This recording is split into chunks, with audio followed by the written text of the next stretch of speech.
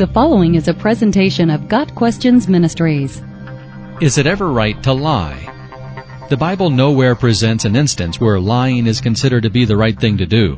The 9th commandment prohibits bearing false witness, Exodus 20 verse 16.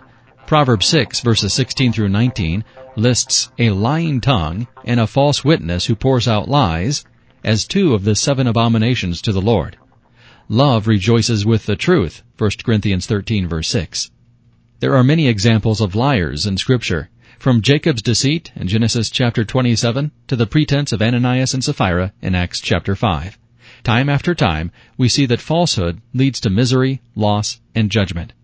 There are at least 2 instances in the Bible where lying produced a favorable result. For example, the lie the Hebrew midwives tell Pharaoh seems to result in the Lord's blessing on them, Exodus 1 verses 15 through 21, and it probably saved the lives of many Hebrew babies.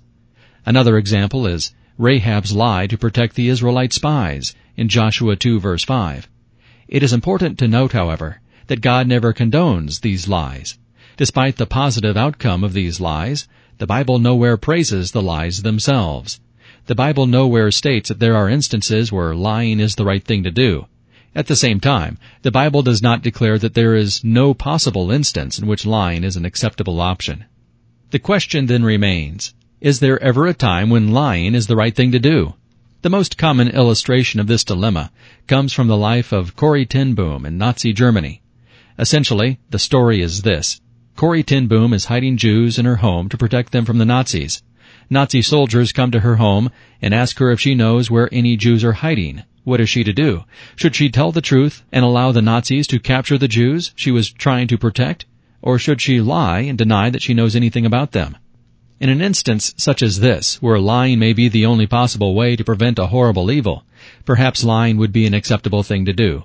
Such an instance would be somewhat similar to the lies of the Hebrew midwives and Rahab.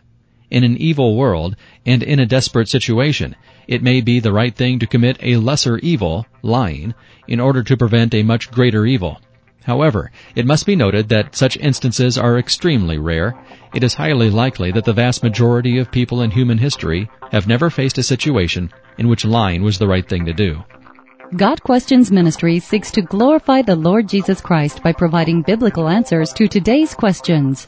Online at GotQuestions.org.